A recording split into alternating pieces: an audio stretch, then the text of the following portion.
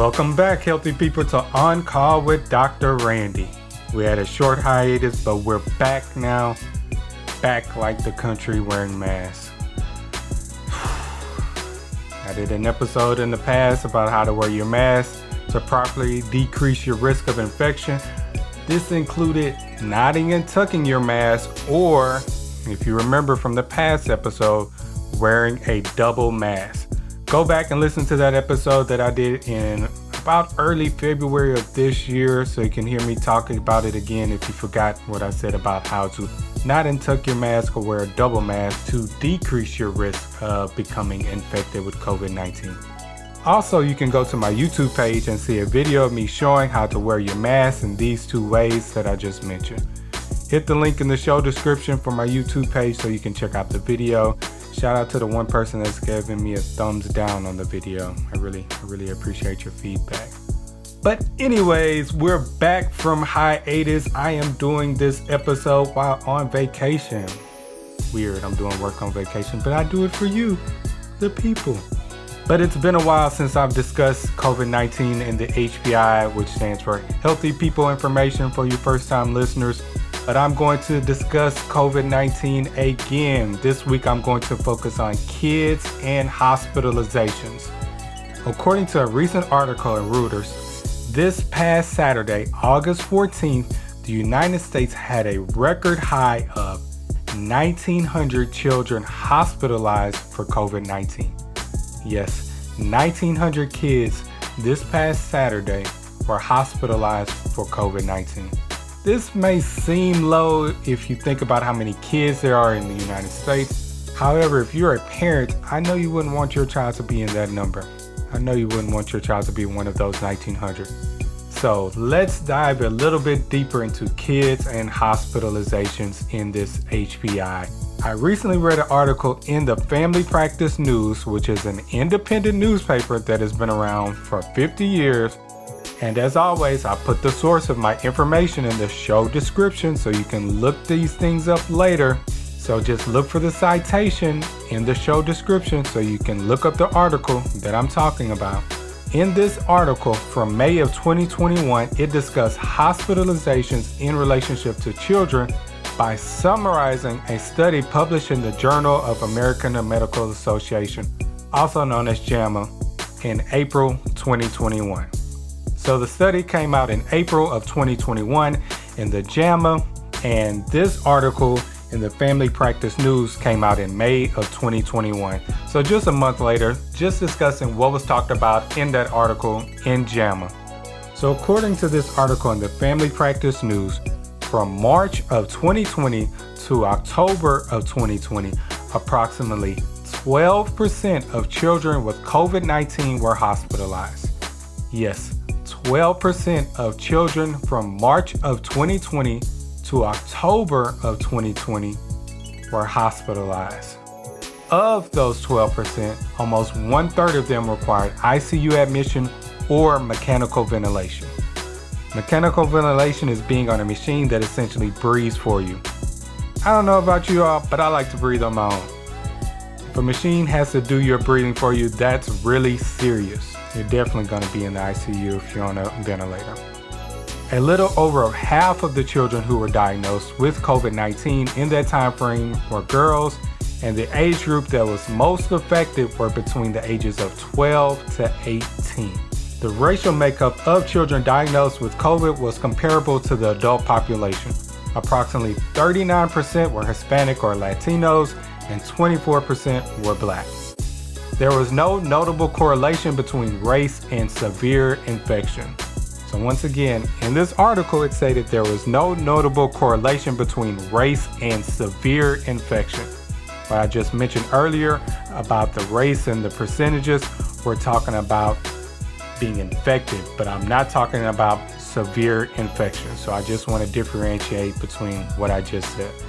At the end of the episode, I'll provide information on what can increase the likelihood of severe COVID infection. So stay tuned for that information at the end of this episode. But let's get into this week's interview guest. This week's interview guest is Kaylin Hunt. Kaylin is an award-winning filmmaker and actor born and raised in Port Arthur, Texas. which is also my hometown.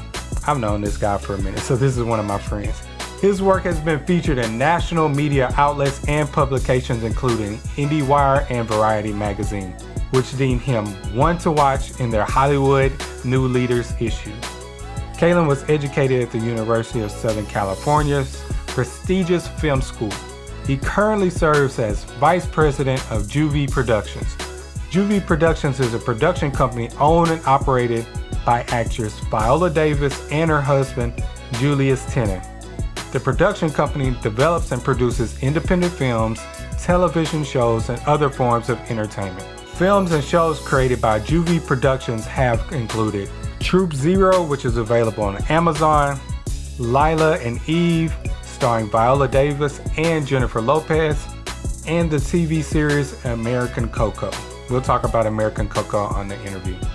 Kalen serves as a Vice President of Productions, where he helps manage the overall content slate and day-to-day operations.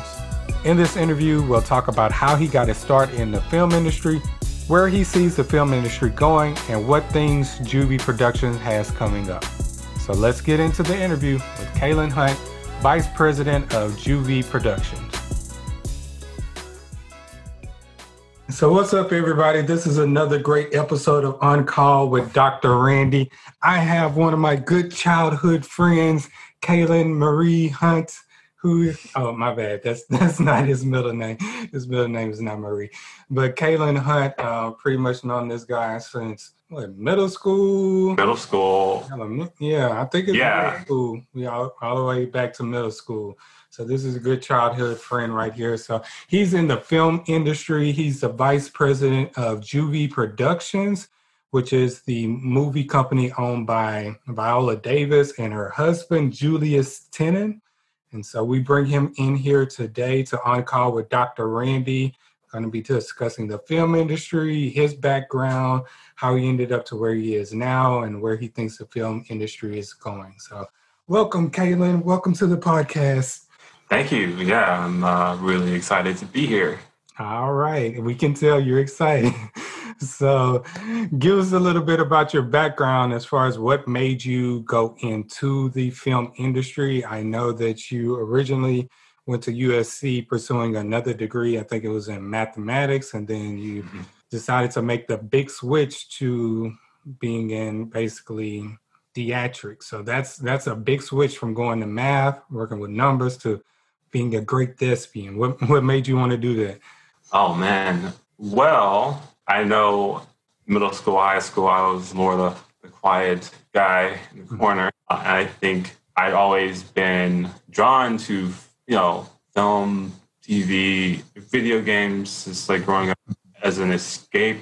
And I just figured, I wanted to try my path there after I graduated high school. And when I got into USC, I figured it was a chance to sort of, dabble in it and learn more about it and go for it. And then, from dabbling to falling in love with it, and, as a way to tell stories and to express yourself in a creative way, and, even, personal exploration and like growth. I think studying as an actor really helped me as a human being.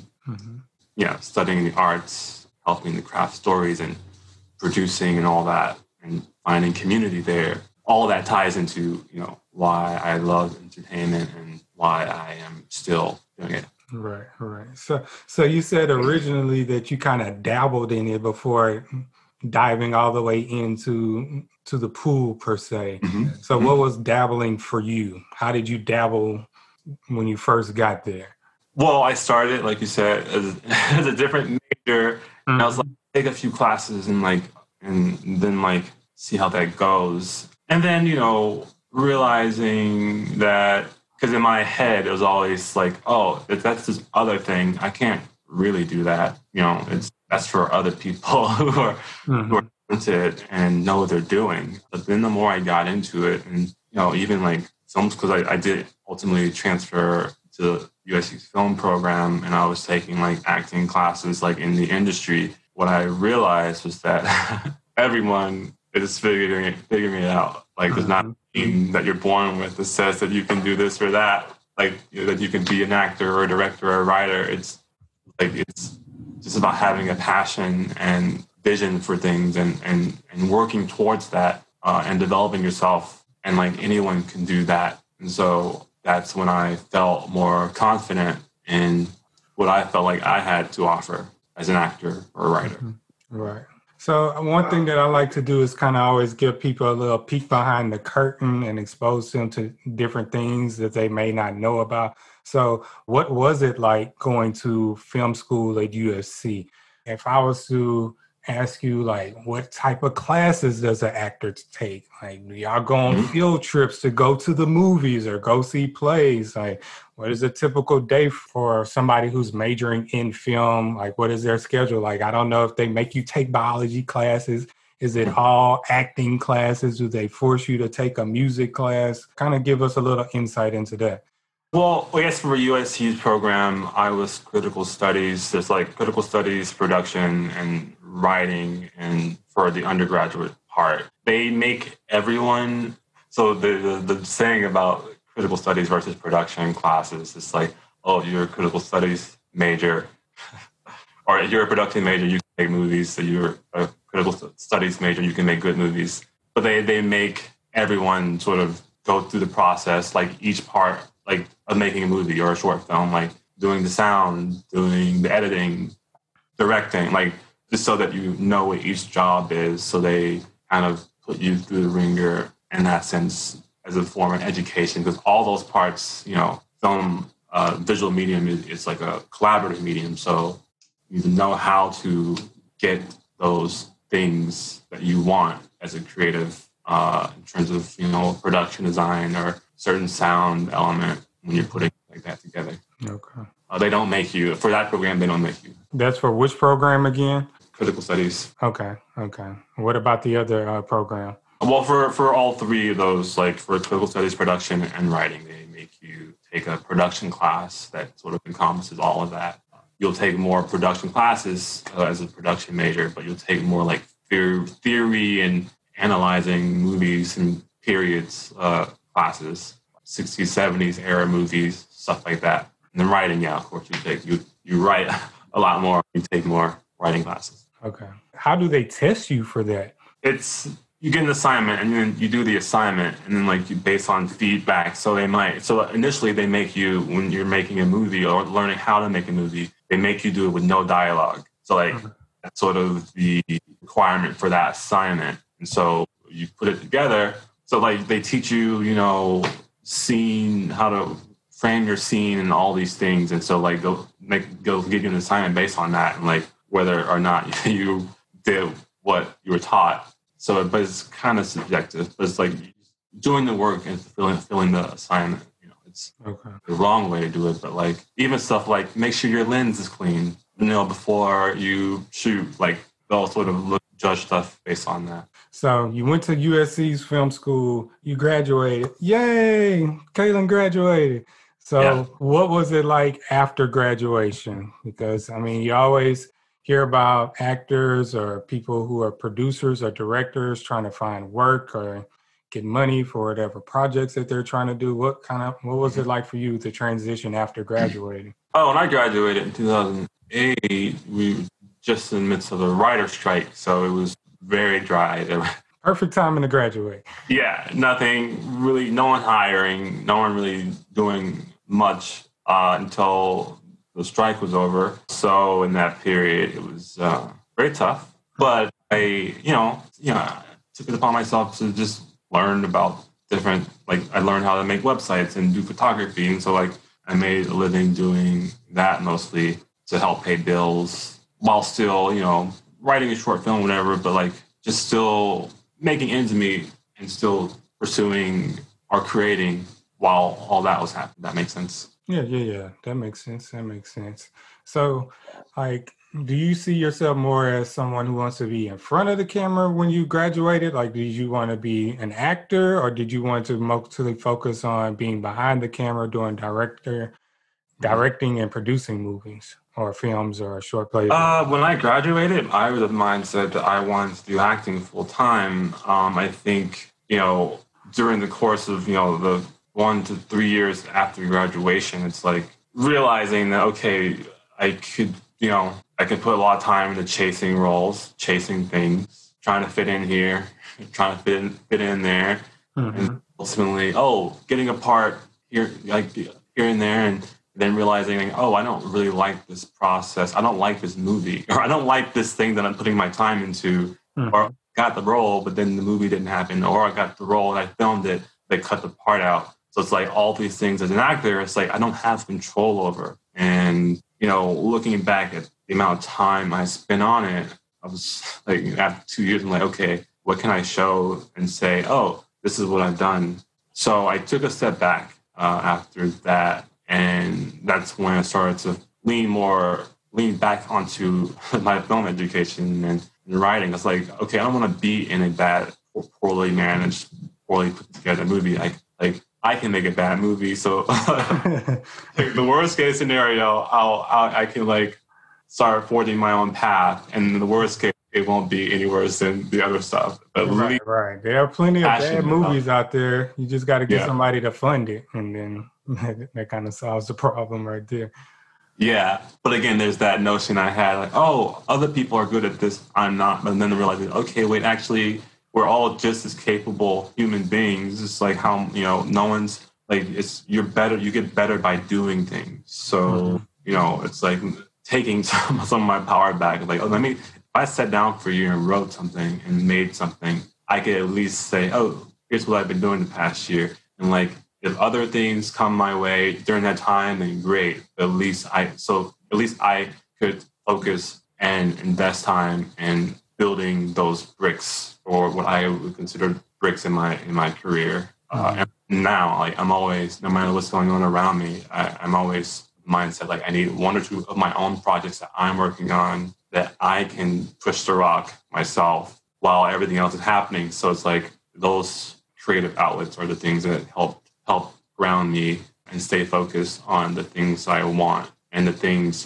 just again, those bricks that I'm building over, X amount of time. So just to go back and touch on something that you talked about earlier. So you said after you graduate, kind of trying for roles and sometimes getting them, and then the movie falls apart or they cut your scene out. So can you explain or give an example as far as what it's like going into get a role, like the whole casting experience? You go and try out, sitting in a room with a whole bunch of people that look like you, are seeing the same person again, you trying for this? Yeah, me too.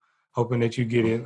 What is a casting experience like? It's different. It depends on what the project is. There's this commercials, and there's movies, and there's TV. There's all kind of different processes. So if I go out for a commercial, you see so many people who kind of look like you, and to me, it's kind of arbitrary who they go with.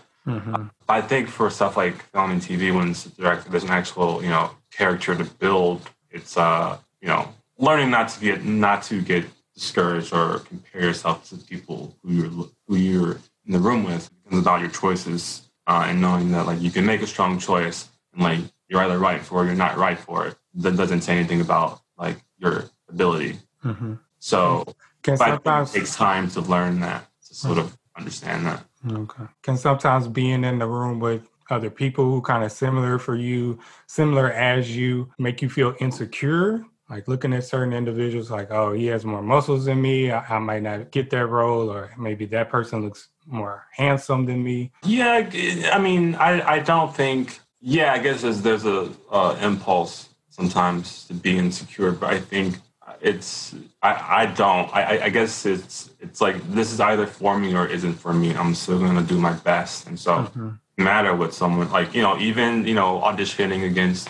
That person isn't a movie star, or I've seen that person in so many things. Of course, they're gonna get to not going down that mind, that train of thought, because again, there's so many factors that can go for you or against you, and it's you don't know them, so you can't really focus. You shouldn't really focus on them. You should just sort of do the best job, just do your job as an actor and present what you to be the strongest take on that character. Right. What shaped you the most as an artist? I think that starving artist period graduation was essential to my growth as a person and as an artist. And I like to think that I'm always continuing to grow. You know, in the acting thing and working with the right teachers, like to help pull my own specific point of view out of me, help tell the story in an engaging and creative way, to help me look at things differently,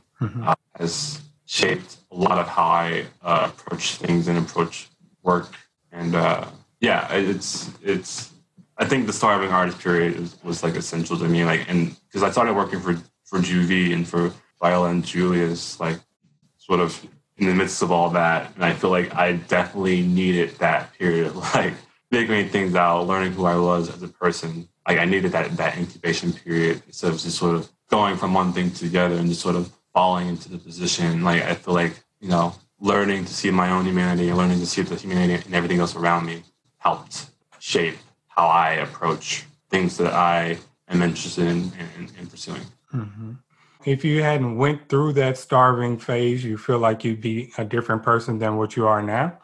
I feel like I feel like yes, because the entertainment industry is sort of like, until you're in it, until you're like meeting people and finding your own tribe and like failing and like, you know, going through several disappointments, or just like, even like learning like, oh, in my head, it was just you go to a cattle call and then this happens and this happens. But then you realize, oh, wait, nothing's really, it's like nothing, there's not that kind of structure. So a lot of times people come to LA, they think something's going to happen. And when that doesn't happen the way they thought it would, they leave. And it's like really about that. It's about focusing on your work, and it's about staying in line a lot of times, because you never know where an opportunity comes from. And just because you want this thing over here, sometimes there's a path to that you can't really see, and you have to sort of stick with it. And I think it takes that incubation period to like learn that and to even trust yourself enough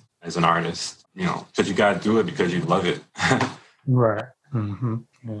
You can't love it until you like, you know, feel confident in your own abilities. Tell me who is in your community, because I know you've done a lot of short films on your own, and I'm assuming you've had people in your community help you out with those short films. And I need you to come record this, or can you edit this for me for free, or do it for cheap, or something like that. Who is Kalen's community? Well, it's like there's several circles that I kind of have leaned on throughout the years through my film schooling. It's like that network of people who are, you know, we're still in touch, and it's like, oh, I need this on my project, or can you help me with this? Like, it's sort of like that's part of what they teach you is, you know, showing up for people because you also need help. My acting community, it's like, feel free to say some names if you want. Names? Because I'm just like dropping names and stuff, and it doesn't matter who the name is. It matters that like they might want some free publicity or something like that. Kalen has said my name. Like, all right then. I'm gonna listen to my podcast. Shout out to them. Yeah, I mean my tribe, those people who I love and adore, and likewise, you know, obviously like Viola and Julius, I feel like are the two people who have really seen me and encouraged me to grow and to be my own artist and to speak up and to sit at the table and to use my voice. You know, my good friend Gensho, who I graduated with, I always lean on him for you know, support. You know, like Beth Grant is like, I'm a huge fan of her and her daughter Mary. You know, like a lot of these names are just you know, creatives who like I don't really love, but like I don't know. You never know where this is gonna go, Kalen. So yeah. Yes, you can send this. Yeah, there's a lot of people who like I feel like there's like a lot of love and support with, but it's So yeah, you'll send this out to your acting. And name drop everybody. So nobody get offended if he doesn't say your name, Kalen said. Yeah, he didn't say my name. I can't believe it. You're so ungrateful. I'm never holding the camera for you again. Yeah. All right. So speaking back on like Viola and Julius, like how did you end up linking with them? I met them through I met them, I think, my senior year through my aunt and uncle, Alex Morris and Vanessa Paul. Mm-hmm. And I think Viola had just finished shooting out, or it hadn't come out yet. And, Julius, he's so like engaging and outgoing. And like I was in a room with them and they were like, well, yeah, we're starting this company and we like you. But we can't afford to hire anyone just yet. But we want to work with you and we want, so we'll be in touch with you whenever we're ready to hire someone. And I was like, okay, cool. And then 3 years later, I was like, hey, sorry it's been so long, but we've been really we've still been thinking about you, and we've been still putting everything together because we want to do it right. We're ready for you to start if you're still available. And that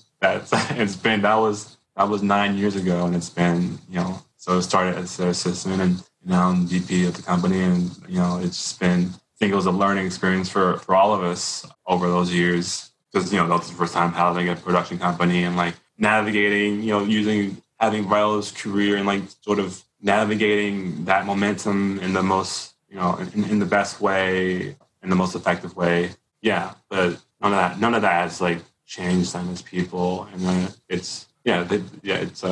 we linked up that long ago.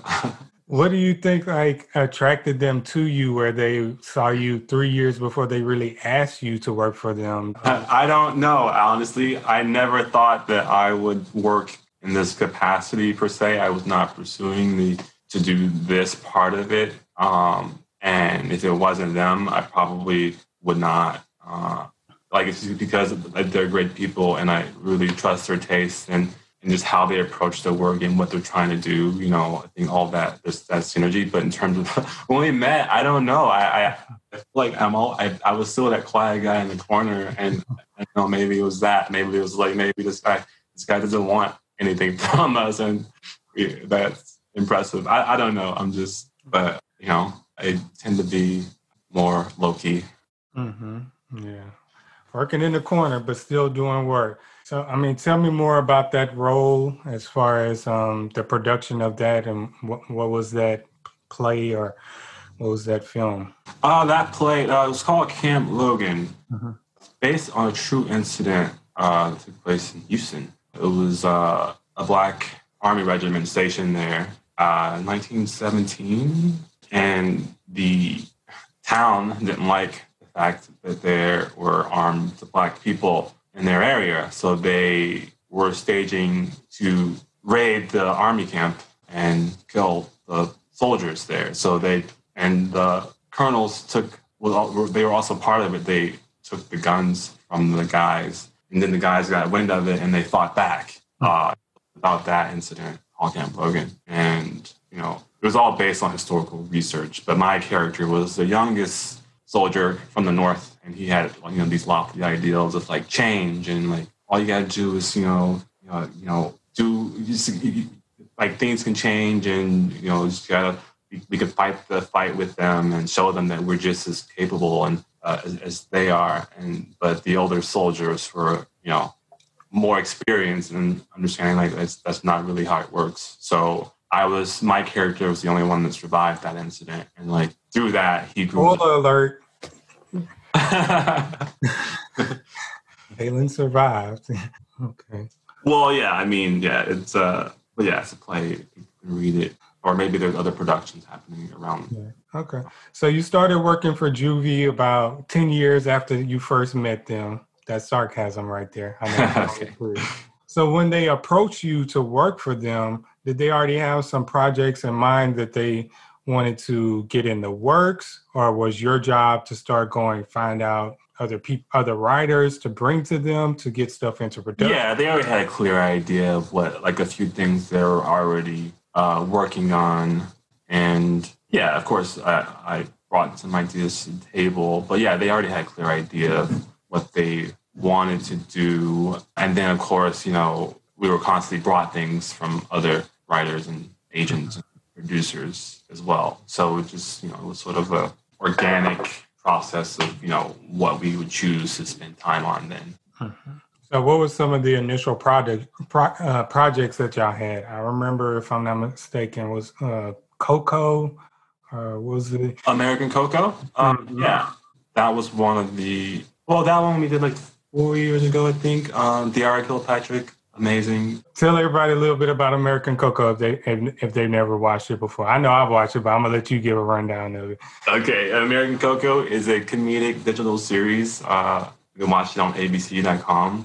Written by and starring Diara Kilpatrick. It's a comedy / satire. She's a detective at the Everybody's a Little Racist agency, and I think at its core, it's really an engaging and funny exploration of like just certain conversations that we have where people aren't really sure how to talk about in terms of race and like how that impacts daily life but it's like told in a linear narrative way. I would really recommend people. Yeah, Kaylin was in one episode. I think you made like a quick little spot in one episode. Oh yeah, I make a cameo. Yes. Yeah, and one of the things I remember from one of the episodes was, if I'm not mistaken, it was like a Black History play, and the white teacher didn't want the black kid to sing because the black kid couldn't sing, but the white were doing musical. Harriet Tubman. There we go. School play, and the thing is, the only Black girl in the class could not sing, and so it was like, oh man, we have to cast Harriet Tubman as Black, but this person, we can't have her do it because she can't do it, and so they wanted to cast a Latina person, and so this is where Diara's agency came in to help them navigate that situation. And like, it's like, how do you engage in those kinds of conversations? Like, should you hire someone just because they're Black or just because of this or that? And like, you sacrifice artistic integrity. Like, it's a lot of, to me, relevant explorations of like things people think, but they don't really say or know how to talk about. Right. I mean, that show would be perfect to come out right now in the midst of kind of all that's going on in the world. If there's any way that it could be thrown back into the forefront, that'd be good. I mean, I found that hilarious. Like you have a Black History play with Harriet Tubman, but the Black person can't sing, but we got the white girl, she can sing, like, and the white teacher, like it was just too funny. It had me cracking up. So y'all make sure to go to abc.com. I think the show was like one season that it was only on. Yeah, well, it was 2 seasons technically. Okay. I think total 12 episodes. 12. Okay. Yeah. It wasn't officially on TV, but it was like initially when they started doing the streaming stuff on different platforms. It was one of the first ones, if I'm not mistaken, to start coming out being online only, correct? Right. Yeah, initially they produced it themselves, like no money, and then we saw that and just became a huge fan. But we're all already also familiar and friendly with Diara and like her work. And we sold it to ABC, and so they gave them a chance to reshoot it with a budget. But yeah, that was when they were exploring like short form content on their digital platform, which now everything is sort of becoming digital. So it's all coming together. So what other projects have y'all done thus far besides the American Coco, like that people can go and look at and stream, or might not know that this is a Juvie production? Most recently is Troop Zero on Amazon Prime. Lila and Eve you can watch on Netflix. That was our first feature film. Lila and what? Lila and Eve. Okay, what's that about? Viola and Jennifer Lopez. Okay. It's a psychological thriller. I think. Yeah, you have. That's the one that had the twist at the end. Yeah, there's. Yeah, we won't spoil that, but yeah, I did see that one. Yeah. Okay, so yeah. Okay, I didn't know y'all produced that one too. Okay. Yeah. We have a number of like social justice things that have aired on TV. The Last Defense, which is about the criminal justice system. Two Sides is about like investigating the shootings that were happening. We have Emmanuel, which is a documentary about the Charleston shooting. Okay. There's we're doing VR interactive stuff. In February, we worked with Time Magazine to recreate the March on Washington in virtual reality. We exhibit in Chicago at the DuSable. I mean, basically, I mean, we're not just like, I guess film and TV is part of it, but then also I think there's so many creative ways to tell stories and ways that people are engaging with stories that are not sitting in the theater or watching Netflix, this the smartphone, I think Snapchat is doing some very creative things with how they tell stories. So I think in video games and interactive and virtual reality and like how you engage with the story is so different in virtual reality. It's like, we are very much storytellers in that sense. And it's like we try to be forward thinking in terms of how people will be watching, consuming media 5-10 years. Because I think even initially, like when YouTube first came out, like people are like, oh, that's just a thing online. And like, that's not going to change anything. But like, it's kind of changed everything because everything is kind of streaming online now, even though it's not in a browser, it's like its own app. So, yeah. Yeah. So what are y'all doing with virtual reality? I haven't heard that before with the film industry and doing the March on Washington. Kind of expand upon that a little bit. Well, so the March on Washington project, it's like you go to at the museum, it's just sort of a exhibit that sort of dives into the history of it. But also when you put the helmet on, it's like you're arriving there on Constitution Avenue and you get to see the last 5 minutes of the speech and, just building what it felt like to be there instead of just telling you about it or you reading about it on a piece of paper. You're there and there's people marching past you and they're chanting. And then you get to stand in front of him on the podium as he's talking. And it's just like just having a different experience with it. And it's like a form of like creating education and empathy. But like it's definitely not the same as just sitting down and watching something like in a frame like you would do it. Because you're engaging with it differently. And your body's it's just automatically, you feel like you're there. You just remember it. Like you read something, you're like, oh, what was that? What did I read? But like if you put a helmet on and stand on shoes, you kind of like, you feel it. Right. And we also did a project called Operation Othello with Facebook and Oculus, which is a modern day adaptation of Othello. And that was also in VR. We shot like the first portion of it. And, again, trying to find ways to, bring stories to audiences in ways that they haven't experienced it before. Because like stage and theater, you sit down and you go to the theater and you watch a really good play. Sometimes you just forget you're watching a play and you're just watching life unfold. And so like for that project, that was kind of the intention because a lot of people don't have the ability to go or experience like things like that unless they live in a big city, that does great stage work. But yeah, it's just, and like leaning on the actual experience and the story instead of just sort of it being a gimmick about, oh, you can do this and that. Like look at the gimmick. Oh wait, you can sit here, you can experience the story. How can that impact you? Right. So are some of these VR experiences something that people will be able to do at home? Like I know there's a lot of home VR things that you can buy. Not yet. They aren't able to do these at home yet, but I think we are always exploring ways to bring it to more people. Yes, because partially some of the devices aren't really there yet in terms of power, but we do want to find ways for more and more people. Okay. How do y'all find ways to stay ahead of the curve?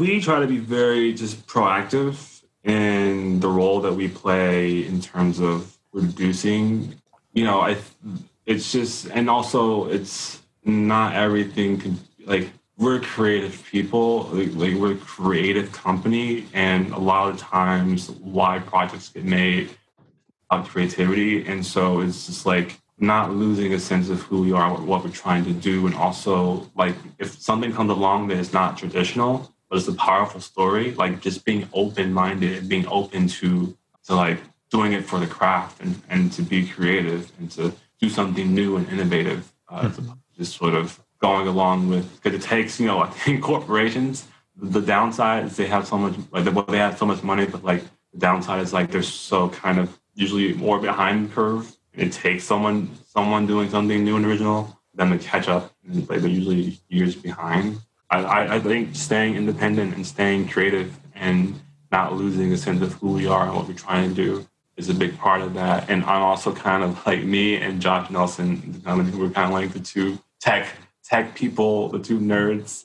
And so it's like, yeah, so that was me or him saying, hey, there's a new thing that's like coming out. It's like a kind of branching narrative thing, or it's this or that. It's like, we feel like that would be a cool space to explore, and also helps us possibly get new creatives into the door. So usually it's like, takes the right team to be mindful and aware and like of those opportunities to chase. Right.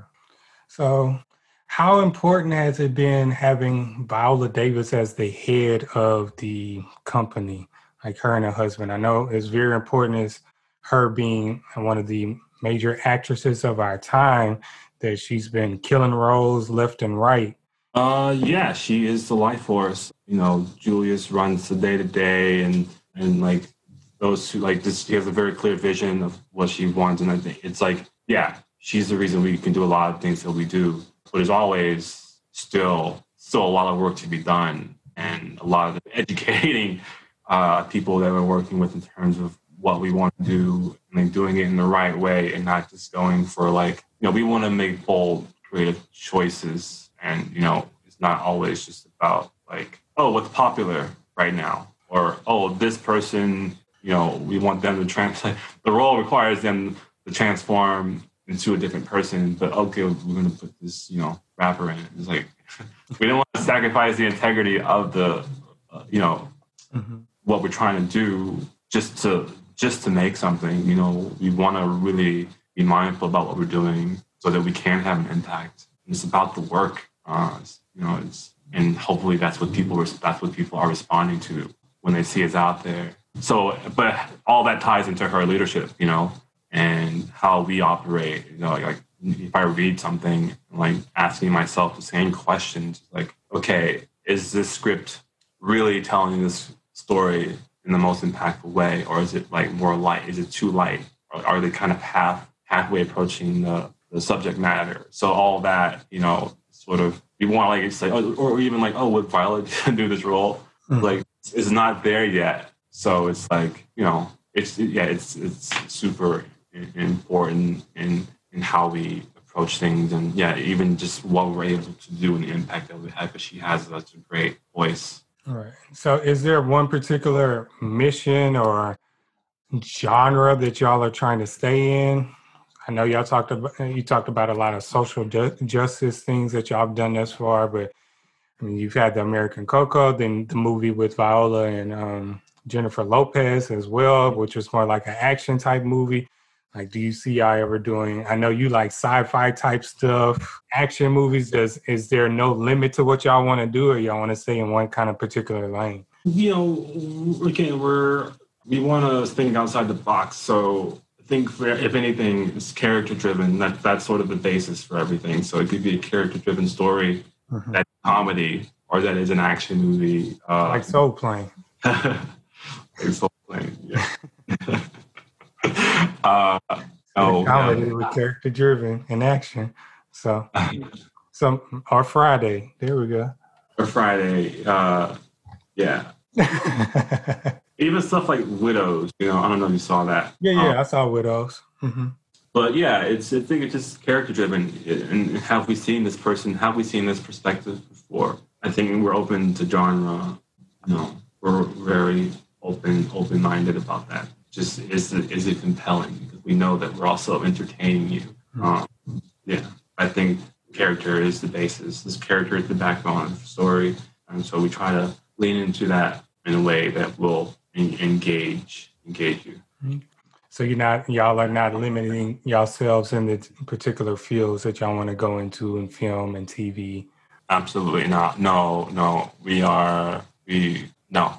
open-minded. Of course, we want to think outside the box. A lot of times, people bring us stuff because, oh yeah, you guys want to do like dramas or biopics, and it's like no, or civil rights. It's like we have some things that have that, but we're actually, we want, where's our theory of everything? Where's our her? Like where are, other things. Like there are other parts of, our experiences or the human experience that we want to shed light on and speak to. It can be very creative. It can be very quirky. It can be very sexy. It could be very terrifying. So we like to we find ourselves sort of, we're happy to like remind people. Y'all are more than just Black Power. Y'all do other things.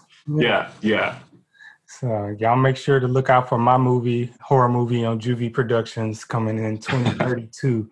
So we're going 2032. We're gonna claim it. Might be a little later than that, but we're gonna send Kaylin my horror movie script in the future. So have you noticed, is it harder or easier recently as with being a person of color and the whole organization being organized by people of color, getting roles? I mean, producing movies recently this year, or was it like a grind these last couple of years and more doors are opening now?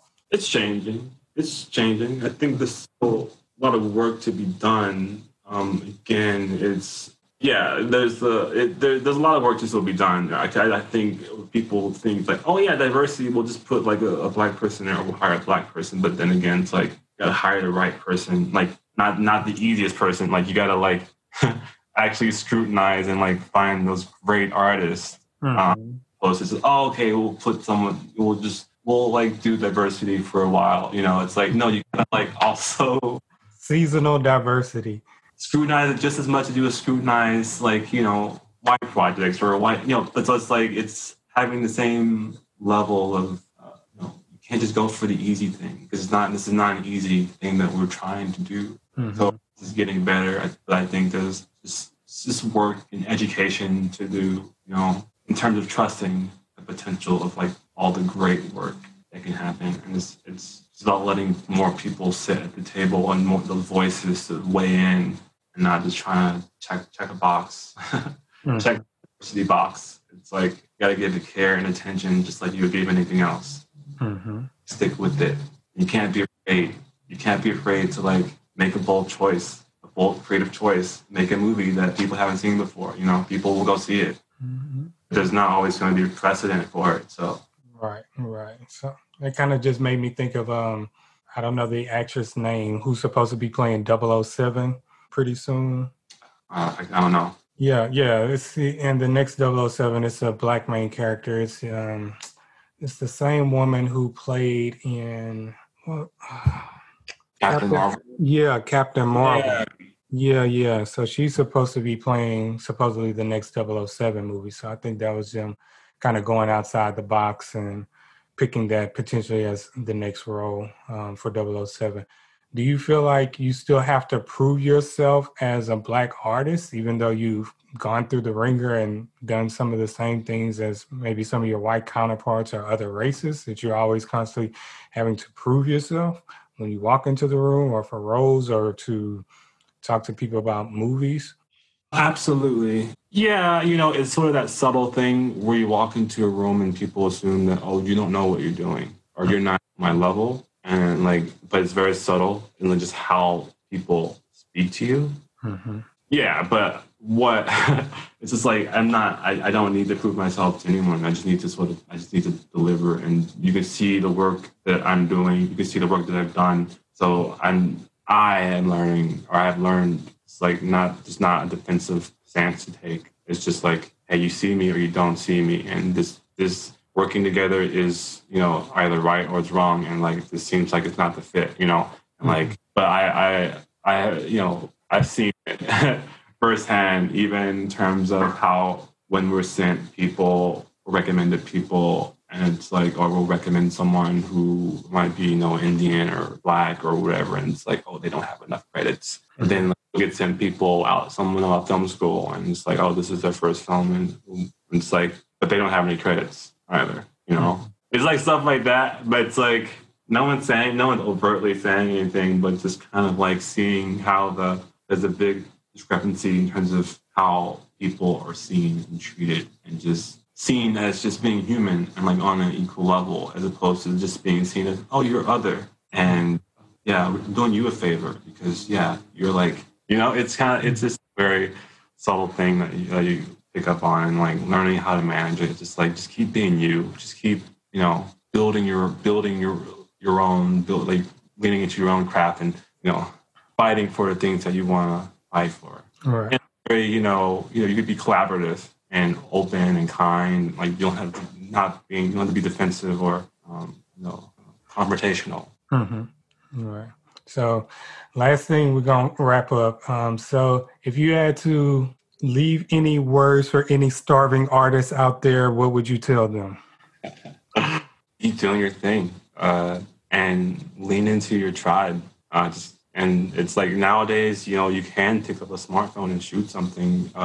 Just keep finding ways to create and laying those bricks into place. Yeah, and just keep improving and honing on your craft and keep making stuff. Even though, even when you're starving, it's like, again, you can write something. Right. That's when you might get the most creative, when you're starving. Yeah, whenever you have restraints, that's when you are the most creative. I've seen so many resources, so much stuff, and it ends up like crap. I've seen people do a lot with very little because it's about the community and like what they're trying.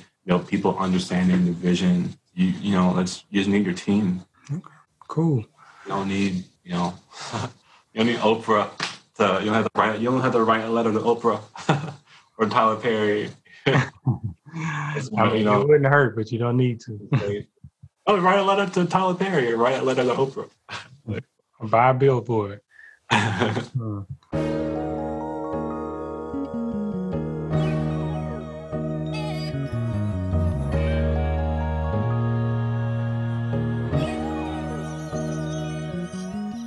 That's it for the interview with Kaylin Hunt, VP of Juvie Productions. Juvie Productions has been doing some great things and will continue to do great things. So y'all make sure y'all look out for some of the films and television shows that they are putting together. Also follow them on their social media links, which are located in the show description. I hope to have on Viola Davis in the future. Gotta speak that into existence. So hopefully I get that lined up. So let's wrap up this interview. What increases a likelihood of a child having severe COVID-19 infection? According to the article I discussed earlier, well, increased likelihood of infection is associated with children who have had at least one chronic condition. These chronic conditions can include asthma, cystic fibrosis, or diabetes. Increased likelihood of severe COVID infection is also associated with males and between the ages of 2 and 11. Kids in those categories once again have an increased risk of severe infection from COVID-19. I personally believe that all kids should wear a mask. I know that it may be hard for them to wear a mask all day. I realize that. It's even hard for us adults. However, if you don't want your kid to potentially be a part of that 12% that I mentioned earlier that are hospitalized, please have them wear a mask. We are getting tired as healthcare workers and we need to reduce the numbers. Children in adult hospitals are being overwhelmed, and we healthcare workers are getting burnt out. Like crispy, rotisserie, smoke detector beeping burnt out. Please wear a mask so we can get taken out of the oven. It's hot in here. I'm burning up. I even got my sunscreen on and I'm getting burnt up. Shout out to the episode where I talked about sunscreen. Go back and listen to it if you don't know what type of sunscreen to wear. But anyways, please wear a mask. If you like this episode, please give me 5 stars on Apple or whatever you're listening to. Share it with others. Check out my comedic medical thriller called Appendicitis. You can find it on Amazon or on my website, HeinzEntertainment.com, where I have some merchandise product there as well. Thanks again for listening, and as always, stay healthy physically and mentally.